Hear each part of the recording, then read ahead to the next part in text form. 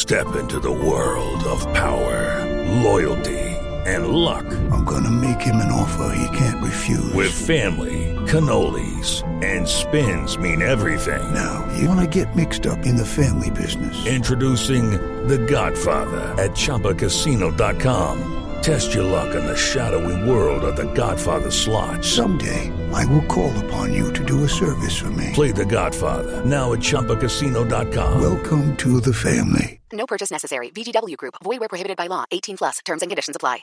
Judy was boring. Hello. Then Judy discovered ChumbaCasino.com. It's my little escape. Now Judy's the life of the party. Oh, baby, mama's bringing home the bacon. Whoa, take it easy, Judy. The Chumba life is for everybody. So go to ChumbaCasino.com and play over 100 casino-style games. Join today and play for free for your chance to redeem some serious prizes. ChumbaCasino.com. No purchase necessary. Void where prohibited by law. 18+. Terms and conditions apply. See website for details. Hello, it is Ryan, and I was on a flight the other day playing one of my favorite social spin slot games on ChumbaCasino.com. I looked over at the person sitting next to me, and you know what they were doing? They were also playing Chumba Casino. Coincidence? I think not. Everybody's loving having fun with it. Chumba Casino is home to hundreds of casino-style games that you can play for free anytime, anywhere, even at 30,000 feet. So sign up now at ChumbaCasino.com to claim your free welcome bonus. That's ChumbaCasino.com and live the Chumba life. No purchase necessary. VGW Group. Void where prohibited by law. See terms and conditions. 18+.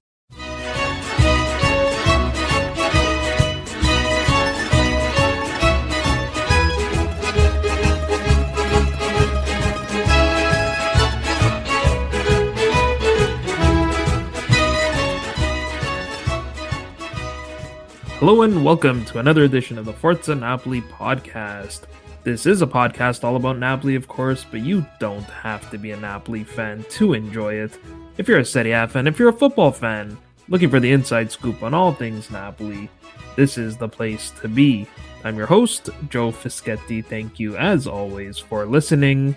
This is our Liverpool review episode, and it's brought to you in part by BetStamp, the world's first verified buy-sell marketplace for sports betting picks. I'm joined by a guest to help me with this review. He is the vice president of the Tri-State Napoli Club, Peter Scala. Welcome back. Thank you. It's always a pleasure to be on. Awesome. Yeah, it's a pleasure to have you back as well. So let's get right into it. As you know, Napoli lost 2-0 to Liverpool at Anfield on goals from Mo Salah and Darwin Núñez. It was our first loss of the season, but because we only lost by 2 goals, Napoli still finished at the top of Group A. That's exactly where I want to start, Pete. Are you disappointed that the win streak and even the unbeaten streak have come to an end, or are you just happy that Napoli won the group? I'm just happy Napoli won the group. You know, there's a lot of added pressure when you're undefeated to maintain that streak, even though they still are in Serie A. But it's just, whenever you're on a stretch, it's especially when you're with Napoli, when they have issues with mentality, I like to see how they respond after losses. So now it's their first one. They have a big matchup against Atalanta on Saturday. So it's good to see where their mind will be at for then. If you're going to pick a loss, this is the one, you win your group, it's fine. Exactly. I was, sad to see the streak come to an end, especially because we were tied with Juventus for the longest run of consecutive wins in all competitions for an Italian club at 13 matches. It would have been nice to be the only Italian club to win 14 consecutive matches in all competitions. But as you said, on the other hand, this is something I tweeted, and a lot of people actually tweeted the same thing. It's, if you were going to pick a match to lose, this is the one you're going to pick, right? Because it's really of little consequence. We still, as I said, we still win the group. And in a way, almost counterintuitively, you can argue that maybe losing this match was even a good thing. And what I mean by that is now you've removed that burden of having to continue the win streak. That weight is sort of lifted off of the player's shoulders, and they can kind of go back to playing a little bit more freely. Not that there isn't any pressure to win. Of course, that's still there, especially, as you said, with a big match against Atalanta and having to now respond from a defeat. But at least there's no more pressure to continue those streaks. Do you think part of the reason Napoli didn't win this match was perhaps because the players knew that they didn't have to win. I mean, I know these guys are professionals and they're super competitive, but at the end of the day, the goal was really to not lose by more than 3 goals. No, I think that's a great point. I think they played. They definitely played safe. I wouldn't want to say they didn't play to win, but I think they played safe.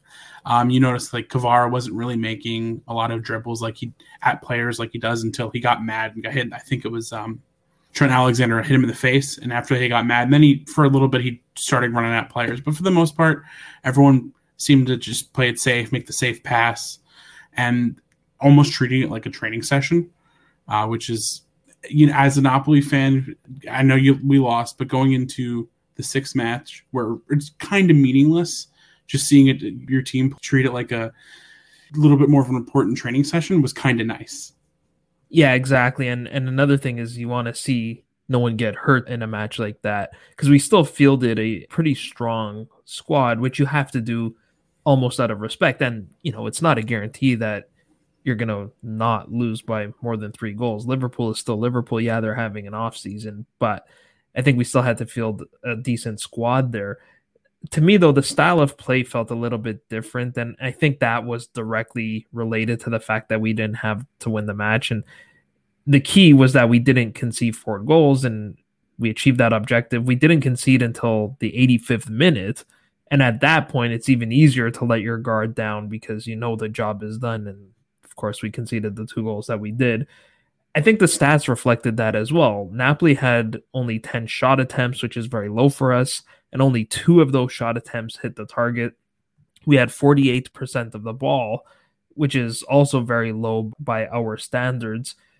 I thought we struggled to find our rhythm, particularly in the first half. Now, maybe it was because Liverpool picked up the tempo and their press and their counter press, especially compared to the first leg, was a bit quicker. But we also played a lot of wayward passes. And, as good as Ostergaard was defensively, and we'll come back to his play in part 2, he could not seem to hit a pass in the first half. There were a lot of passes that went straight out to touch, or they were overhit, or they were played too close to a Liverpool player. And Liverpool played very physically, and the match official, Tobias Steeler, really squeezed his whistle tight in this match. So that, I think, contributed to their ability to sort of break up our rhythm. There's just so many what looked like fouls that were just not given. I remember being surprised at one point in the half where the possession was like 50-50, because it felt like, even though we had the occasional spell of possession, it felt like we were just launching the ball forward towards Osimhen, and most of the time just giving the ball right back to Liverpool. At one point, Lucy Ward, who did the English commentary for DAZN with Rob Palmer, said that it seemed like Napoli could kick it into another gear or 2 if they wanted to. And I really felt that way as well, right? Like, to our point about just sitting back, it didn't seem like we were really pushing as hard as we normally do. Correct me if I'm wrong, but I think Napoli, when they are playing at their best, they play very fast-paced. In this game, they were very slow. Yeah. I think they're just trying not to make mistakes. And yes, and Ndombele, I think his play style, it kind of reminds me of Fabian, where it kind of can slow down Napoli sometimes. Even when he's playing well, I think sometimes he can slow down the midfield. I personally like it when it's Zielinski, Lobotka, and Anguissa. I think he slows it down a little bit, even when they are playing like full tempo. Also, I think this is not a style that they're accustomed to playing. So that was probably something that was a little bit awkward or difficult for even the players. Like, they're so used to just being hyper aggressive, pushing forward, scoring goals. And in this match, it felt like they were perhaps instructed by Spalletti to just make sure you don't concede. So I think that might have affected the way they played as well. What I also thought was a little bit curious, and perhaps this contributed to our struggles in the match as well. I mean, if you could call it struggles, the objective was achieved. So it's not like we had a poor game. We didn't win the match, but it doesn't necessarily mean we played poorly. But I think what might have contributed to that is that Spalletti played a number of his key players for nearly the entire match. Were you surprised that Spalletti waited so long to make his changes? Yeah, I mean, we discussed it even a little bit pregame. I thought Kvara and Osimhen would be on the bench. I figured, especially, I believe they both had 4 goals. They still do. No, nobody scored against Liverpool. Raspadori and Simeone both have 4 goals. And with the way Lozano had been playing up to that point, even though he started on the bench, I think you would have been fine with those 3 and giving some of your big guns some rest. It's always nice, whenever you can rest players. I'm definitely surprised about the amount of starters he played with, wanting them not to play full speed. It seemed counterintuitive. That may have been a good game to give somebody like Elmas some playing time, but he chose not to. Yeah, and you're not the only person who feels that way. I've some Napoli fans that I've spoken to kind of said the same thing, that they were surprised with even the starting 11. I was generally okay with the starting 11 because I think the idea was, let's get to a point where we're fairly confident we're not going to lose this match by 4 goals. So what surprised me more was the fact that we get to the 60th minute, no changes. We get to the 70th minute, no changes. I think the first change we made was not even one that you necessarily needed to make. It was sort of Lozano for Politano, and we still leave Osimhen on, we still leave Kvara on, we still leave Lobotka on. Both were weird. You're right. It was weird that they started the guys, and then if you're going to start him, you think you'd sub them off earlier. It kind of reminded me of Spalletti's last year, like how sometimes he just wouldn't make subs until like the last minute.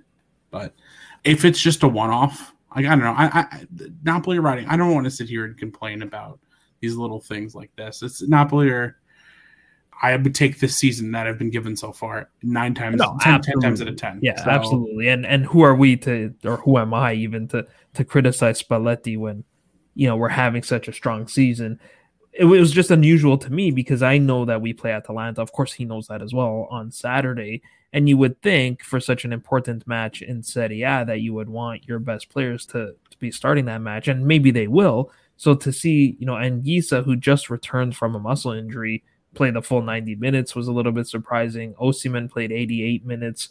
Lobotka and Kvaratskhelia played 83 minutes. That I thought was a little bit unusual. Do you think the World Cup break plays into this? Possibly. I mean, we're getting close to it, and a lot of these guys won't be there. What I was thinking was that, in my mind, I'm just thinking we play every 3 days, we need to rotate.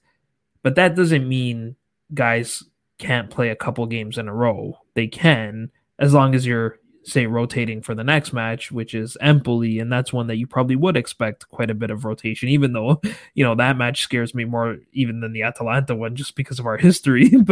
but perhaps that's what went into the thought process as well, that it's okay for Osimhen, who's, a young guy, Kvaratskhelia, a young guy. These are guys that are very fit to play 2 matches in 4 days, whatever it is, and then rest them after that. Lobotka, he plays in a position that, even though he runs a lot, it's not as many long sprints. It's a lot of running in a small space. So, I trust that Spalletti and his training staff know the condition of these players, and I still expect a lot of those guys to be in the starting 11. At the same time, not to keep going back on the same point, I do wonder whether it would have made sense to bring on Raspadori and Simeone. Like, I understand keeping Lobotka and Anguissa out there because we were holding off Liverpool, so you don't really want to mess with that either. And the midfield is such an important part of that. And we saw what happened after we took those guys out, even if it was only for the final 10 minutes of the match. In Lobotka's case, Anguissa didn't come off, that Liverpool did start to get forward a little bit more easily and then eventually got those couple of goals. But with Raspadori and Simeone, I felt like you'd be making like changes in a way if you replace Kvara with Raspadori, if you replaced Osimhen with Simeone. I don't think you would lose anything defensively. Maybe you would lose an attack, but you could also gain because it's fresh legs or guys that are coming off the bench and might have been able to score. So that, I mean, at this point, it's difficult to criticize this team because of how well we're doing. So we're, start getting into the sort of minutia like this. But, that was probably the one criticism I had of Spalletti for this match, that he might have been able to manage a squad just a little bit better.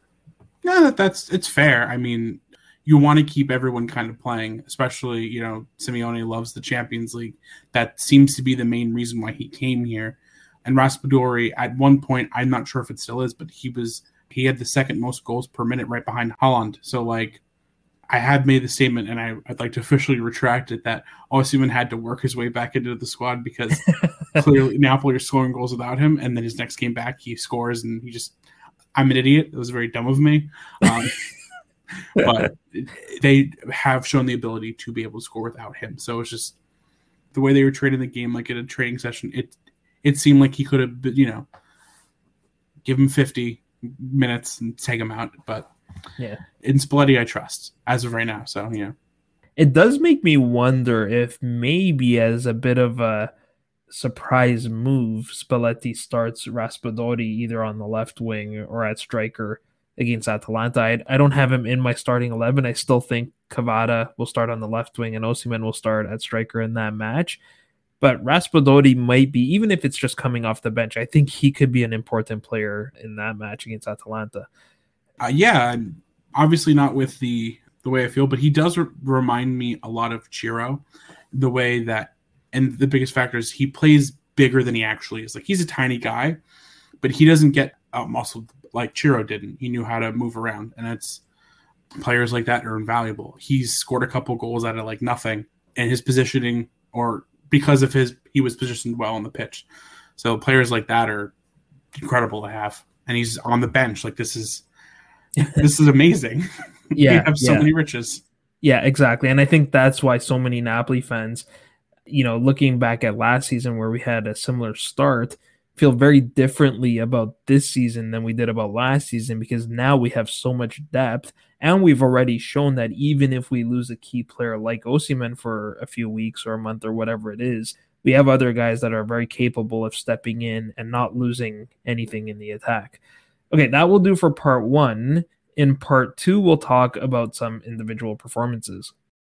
Hello, it is Ryan, and we could all use an extra bright spot in our day, couldn't we? Just to make up for things like sitting in traffic, doing the dishes, counting your steps, all the mundane stuff. That is why I'm such a big fan of Chumba Casino. Chumba Casino has all your favorite social casino-style games that you can play for free anytime, anywhere with daily bonuses. That should brighten your day a little.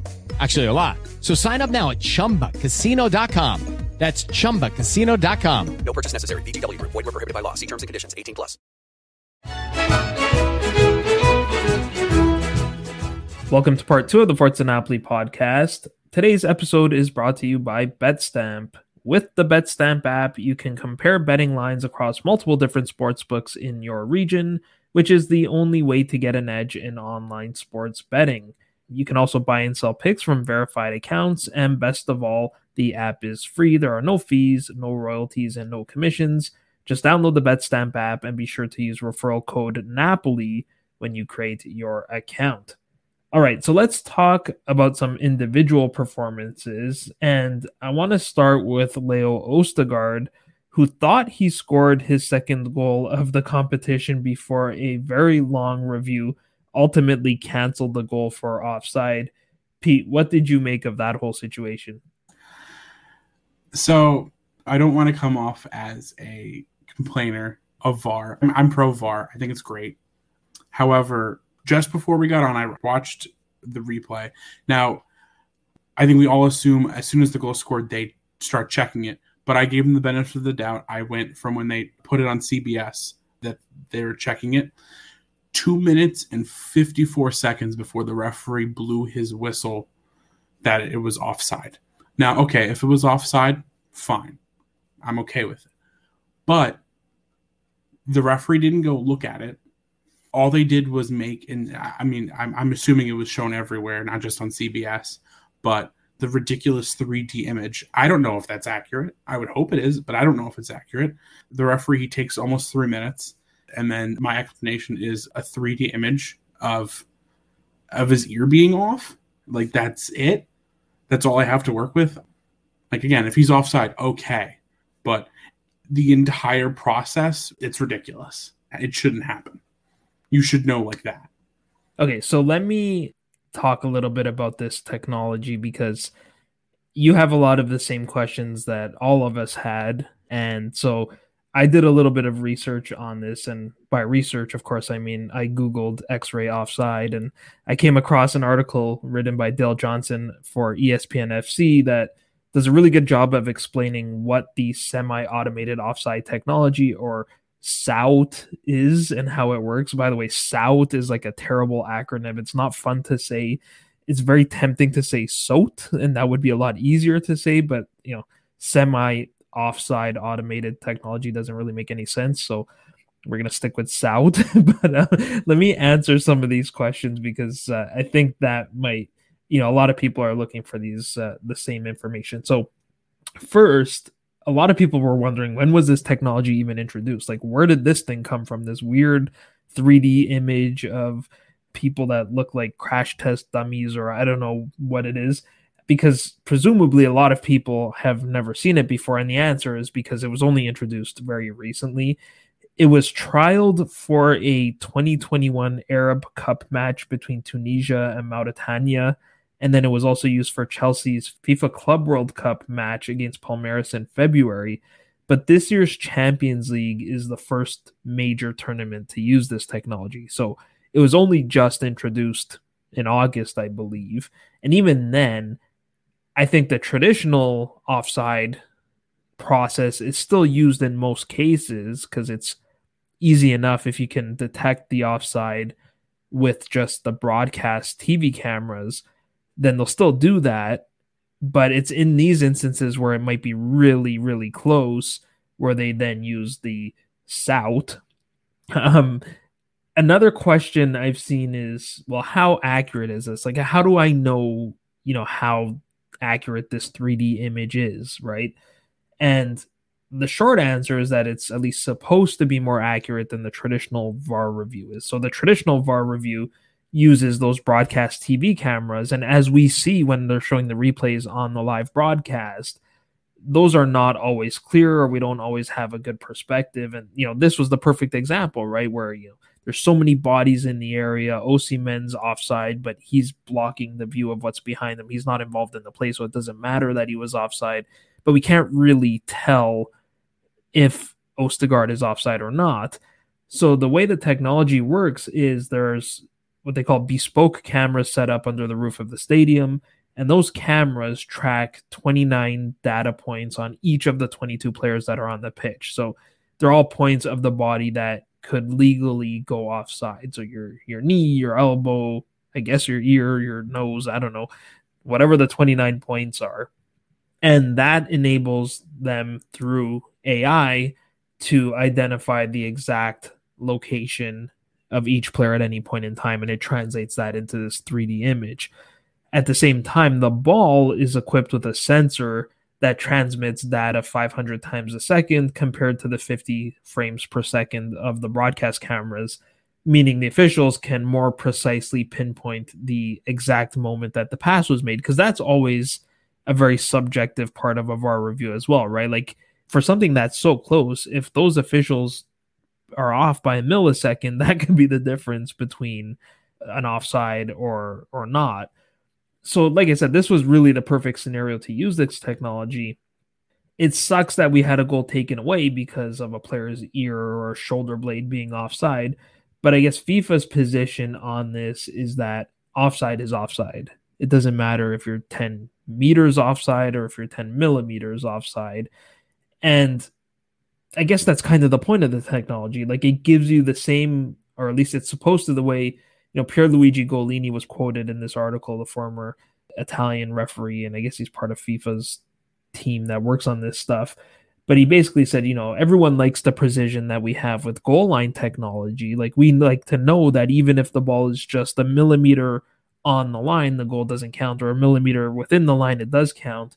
The idea is to give you that same level of precision for an offside. I don't know if I like that. I mean, obviously you're just, saying about the article, but I don't, those two comparisons don't line up, because one's a line, doesn't move. Does the ball clearly cross the line? The other one, it's two people's bodies, and then when another ball is kicked. Now, I'm going to assume everything is, everything's calibrated correctly, all that. And I am glad that you looked into this more, because I didn't know that they used it before. I had never heard of this technology. They just threw a blue thing on my screen and took the goal away. And I'm like, I haven't seen any pictures. The guy didn't look at it. It took 3 minutes. But if this, I guess this is going to be the future of football, and we better get used to it.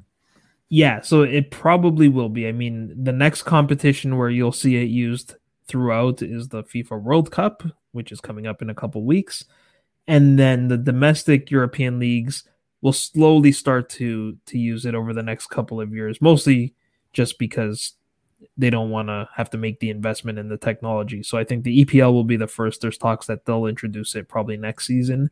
And then maybe a couple seasons from now, we'll see it in Italy. Serie A hasn't said anything about it yet? No, and knowing Serie A will probably be the last to implement it, which I'm not complaining about after we lost a goal from this technology. The other question that you've kind of mentioned a couple times, and this is the one that I have the most qualms with, is why did the review take so long? And it's a perfectly understandable question because it gives you this feeling like they're kind of almost doctoring up this image or trying to find a way to make the player be offside. Now, in theory, the technology is supposed to speed up the VAR review, which obviously it didn't in this case. But the idea is that it's supposed to automate the setup for the review. So the technology is supposed to automatically tell you this is the exact moment the ball was kicked, and here's the line of the offside, the furthest player in front of the keeper or whatever the exact definition of offside is. And then VAR still looks at those images and validates that, okay, yes, we agree that the technology got that right and there wasn't a weird technological glitch or anything like that. Ironically, apparently the review took so long because they were having technical difficulties with the technology that is supposed to speed up the whole process. So it was a little bit shambolic from that perspective. But back to Ostergaard, aside from that goal, and I mentioned some wayward passes in part one, I thought he played really well defensively. And, his best play was probably the slide tackle that he made right in front of our goal to prevent Mo Salah from tapping it in. Pete, do you think from that performance that Ostergaard should be ahead of Juan Jesus in the sort of depth charts of center backs? I honestly don't. I mean, he had a great performance, don't get me wrong, but with the way Spalletti's teams we play from the back. We already have Barrett, who isn't the best, although I say he has improved with his feet, but he still isn't the best. I don't want two subpar passers back there. To me, I give Juan Jesus the edge. Now, obviously, I'm saying this after a good performance by Ostergaard and a bad performance in Juan Jesus' last game, but I don't expect the bad performance to carry over. At one point last season, Koulibaly wasn't there, and that month that we had Rachmani and Juan Jesus gave up maybe one goal, I think, all year. I mean, that month for the African Cup of Nations. So I still think he can be that player. Yeah, exactly. No, I think you hit the nail on the head. I think it starts with being able to pass out of the back. And like I said, Ostergaard's passing wasn't great. Maybe he was a little bit nervous. Who knows? I think that'll improve over time. And then I think part of that composure just comes with the experience that Juan Jesus gives you. So, looking forward to Saturday, I think Jesus will probably start that match. But like I said, we play Empoli on Tuesday. So if Ostergaard doesn't start against Atalanta, then he probably plays against Empoli in the midweek. But with Kim there, doesn't matter. Like, he's so good. Yeah, no, it's true. I am starting to get a little bit worried about how much minutes he's racking up. That's a bit of a risk. So hopefully we can get to the World Cup. I mean, he's going to be there as well and playing there. But yeah, the sooner we can get Rachmani back, then, that center back pairing will have a lot more flexibility to it. And this is good experience for Ostergaard. So then we'll have two really good center backs and two good center backs backing them up. Like, we no longer have a situation where we have a Manolas that's a liability, or Maximovic in his final season, or one of these guys that we can't really rely on. We have four pretty good options there. Similar to how we have this question about Ostergaard and Juan Jesus at center back, I think you can probably ask the question of who should play at left back against Atalanta. Pete, even though Mo Salah scored the late winner and he ultimately got the man of the match award, probably for scoring that late winner, I thought Matheus Oliveira got a lot of deserved praise for his performance in this match. Yeah, no, I thought he played really well too. Yeah, and yeah, Salah scored at the end, but he was a ghost before then. Like, he really didn't do much, and Oliveira deserves a lot of that praise for that. He limited Salah to 3 shot attempts, one being the goal, which came from a set piece, so that wasn't even really Oliveira's fault.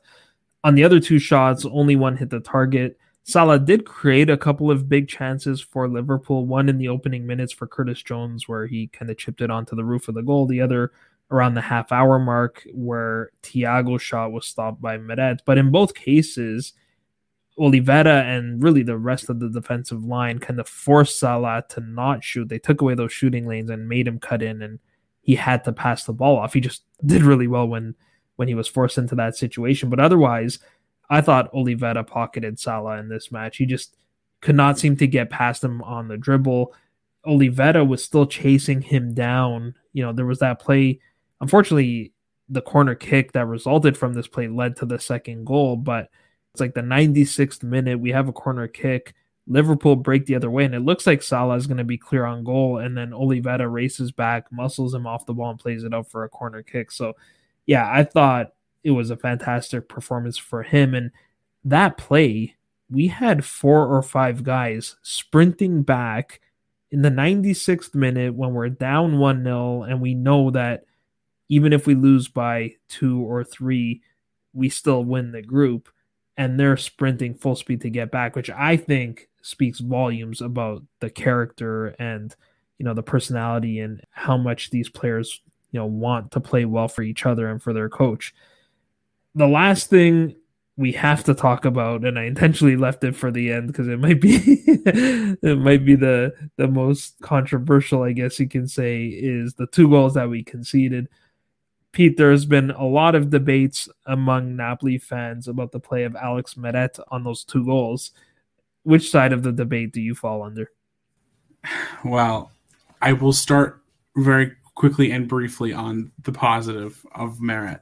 He has exceeded my expectation thus far, and he has had some good games. However, I believe that there are a lot of Napoli fans who just automatically wanted him to do well. Therefore, saves that are routine saves, he gets praised for. And then he has a game like Liverpool where I understand a lot of these both of those were pretty much close break range, but they were right at him. That's what separates great goalies from just okay goalies, or moments like that. And I don't know how you could trust him. I don't. It's mind-boggling. Again, do I think Napoli can win with him? Yes. But is he going to be the reason we win a Scudetto? Absolutely not. Yeah, I mean, just like there are fans that sort of automatically say he's good because they want him to be good, I think the opposite is also the case, where there are fans that are waiting for mistakes so they can jump on him. I agree with you. I don't think he's a great goalkeeper. I think he's good enough. He's a very good shot stopper. I think, as you mentioned earlier, that his footwork seems to have improved, or perhaps they're relying on it a little bit less. Like, I feel like we're not passing back to the keeper as much as we did last season. So maybe that's an adaptation that Spalletti has made to counter that weakness. For me, I think, while I think Meret definitely deserves a part of the blame, I find it odd that, and maybe it's because of the position he plays, but he seems to get all the blame whenever we concede a weak goal. And, I think we do have to acknowledge a couple of things. One, the fact that I believe it was Elif Elmas who got beat on the header by Darwin Núñez on the first goal, and then it was Kim who actually got beat by Virgil van Dijk on the second goal. So there's a portion of the blame that has to go to the defenders, in my opinion, at least. And then the one thing that I find odd that really no one is talking about at all is that on the second goal, Zielinski should have pushed up. And I don't know if maybe because it was the final kick of the match, but he was just walking forward, kind of watching the play. And his trailing leg ends up being what plays Darwin Núñez onside. So, again, if Zielinski pushes up like he's supposed to there on that play, Nunes is offside, and it doesn't even matter that Meret spills the rebound. So, for me, yes, Meret deserves his share of the blame. I am part of the camp that feels like those are powerful headers from 6 yards away. And typically in those situations, the keeper's just reacting and trying to touch the ball. But I take your point. Maybe when it's almost right at you, you should be able to control the rebound better.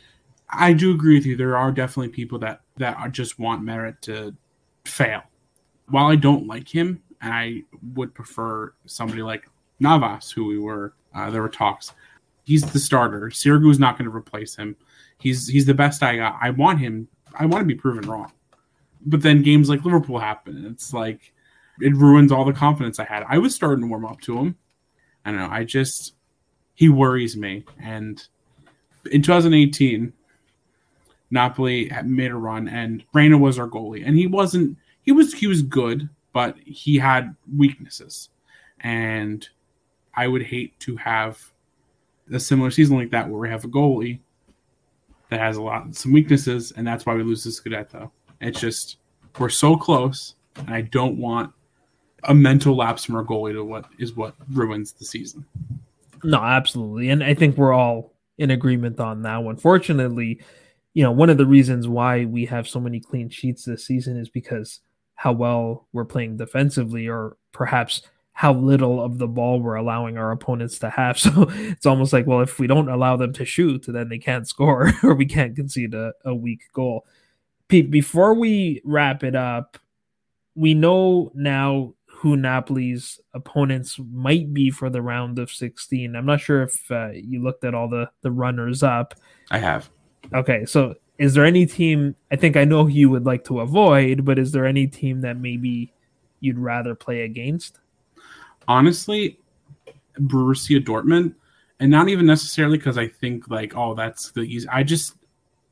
I like watching them play, and I think granted the teams are very different now, but last time we played them, the games were fun to watch and it was a joy. And listen, Napoli, they made it out of the group stage. We saw how much money they got. At this point, we're playing with house money.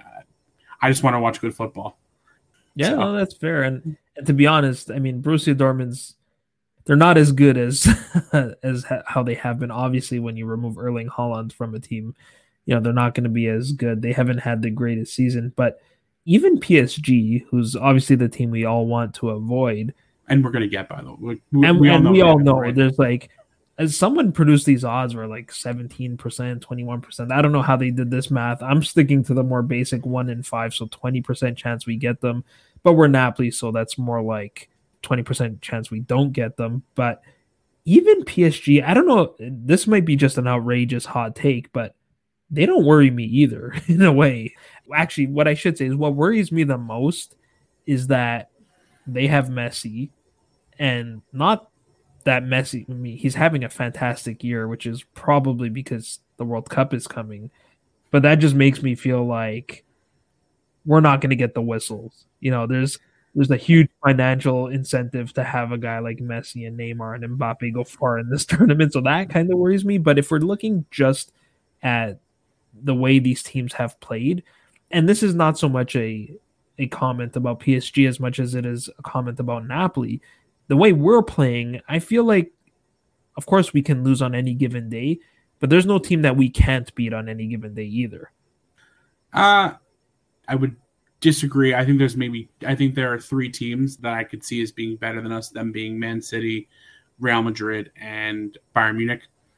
Not in any particular order, take a pick. I mean, they're 3 amazing teams, so I'm okay with not being as good as them. In fact, we've talked about it before. Man City is kind of like the Napoli on steroids team. We have very similar players, but they're kind of a little bit better than us on ours. I mean, I'd be lying to you if I told you I'd watched a second of the French league. So take what I'm saying about PSG with a grain of salt. But they're still PSG. Mbappe and Neymar and Messi could win games on their own. They're just 3 superstars, and we would have to play the game of our life, I think. And on a 2-leg game, I don't want to play them. Yeah, and I mean, it's not just those 3 either. There's a whole bunch of other than Fabian, there's a whole bunch of other great players on that squad. but yeah, no, of course. I mean, I don't mean to suggest that Napoli are better than these clubs, but I think I still think we can beat anyone on any given day. To your point, in 2 legs, it's a lot harder because they can also come back and win the other leg. But it'll be interesting to see. Fortunately, if we can avoid PSG, then we have a pretty good matchup to get into the quarterfinals, which I believe would be the deepest we've gotten in the Champions League in club history, if I'm not mistaken. And then, from that point onward, you're going to get a mega team at some point. So then we'll just see. But like you said, we're playing with house money at that point. One question real quick, because I remember we talked briefly about it the last time I was on for the Barcelona review. Is the Maradona a fortress again, do you think? I think it is. Yeah, I do. Yeah.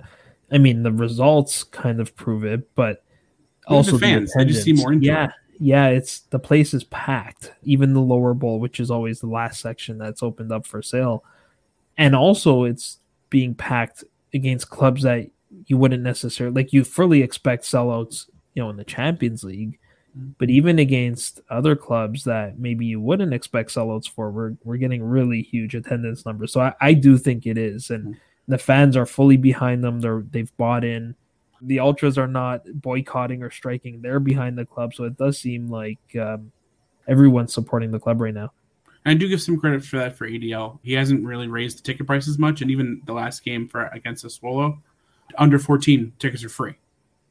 Yeah, exactly. And the city's making efforts, and there was some criticism for accessibility for people with disabilities, which needs to be addressed. Absolutely. But they are doing good things. And the best thing about winning, I guess, is that all you get from ADL is congratulatory tweets from the US.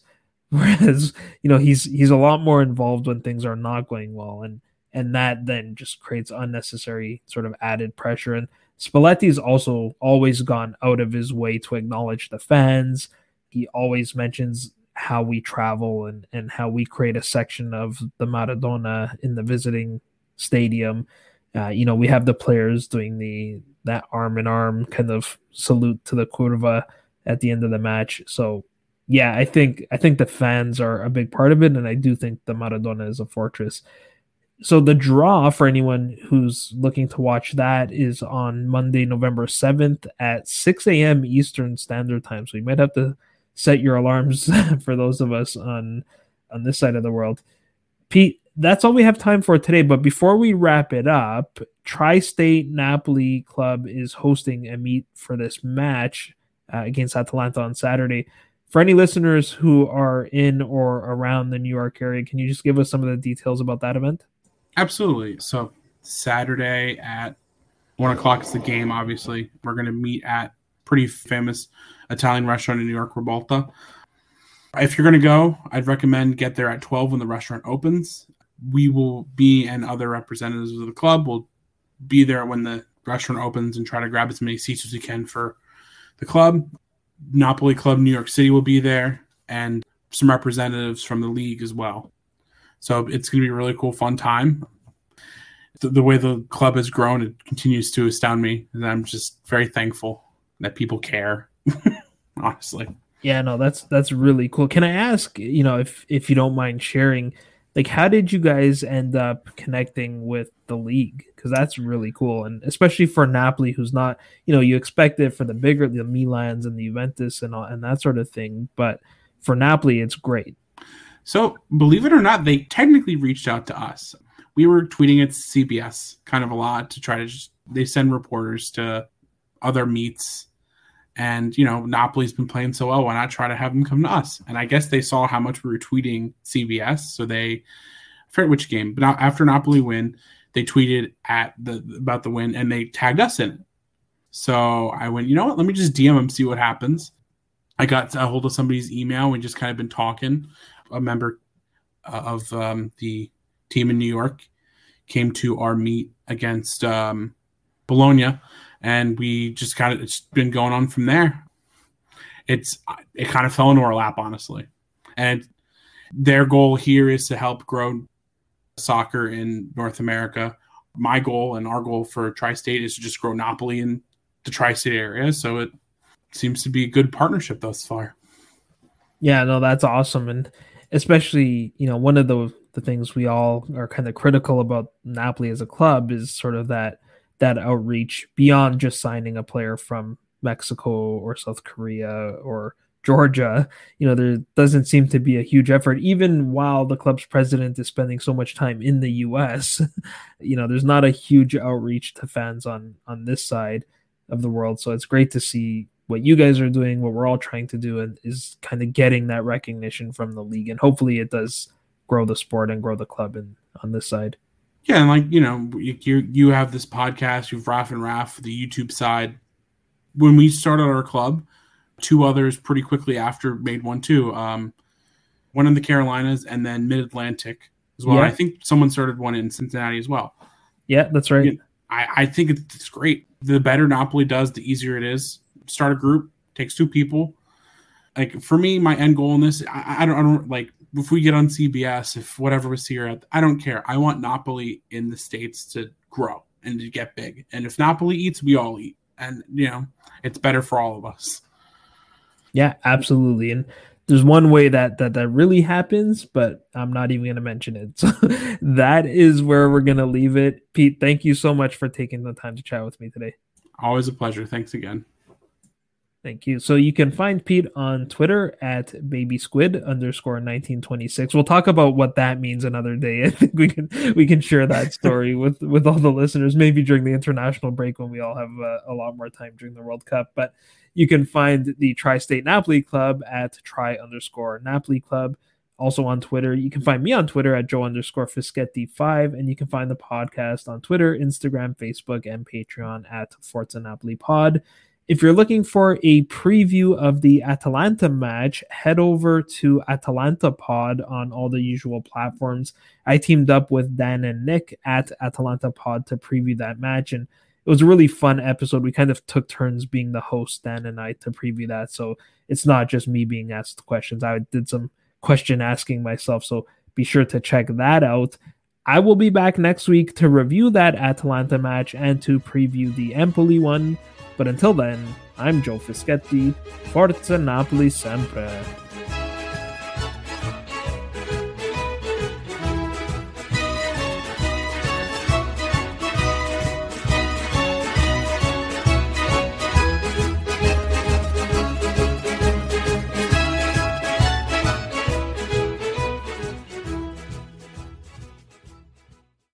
Sports Social Podcast Network. With Lucky Land Slots, you can get lucky just about anywhere. Dearly beloved, we are gathered here today to... Has anyone seen the bride and groom? Sorry, we're here. We were getting lucky in the limo and we lost track of time. No, Lucky Land Casino, with cash prizes that add up quicker than a guest registry. In that case, I pronounce you lucky. Play for free at LuckyLandSlots.com. Daily bonuses are waiting. No purchase necessary. Void where prohibited by law. 18+. Terms and conditions apply. See website for details.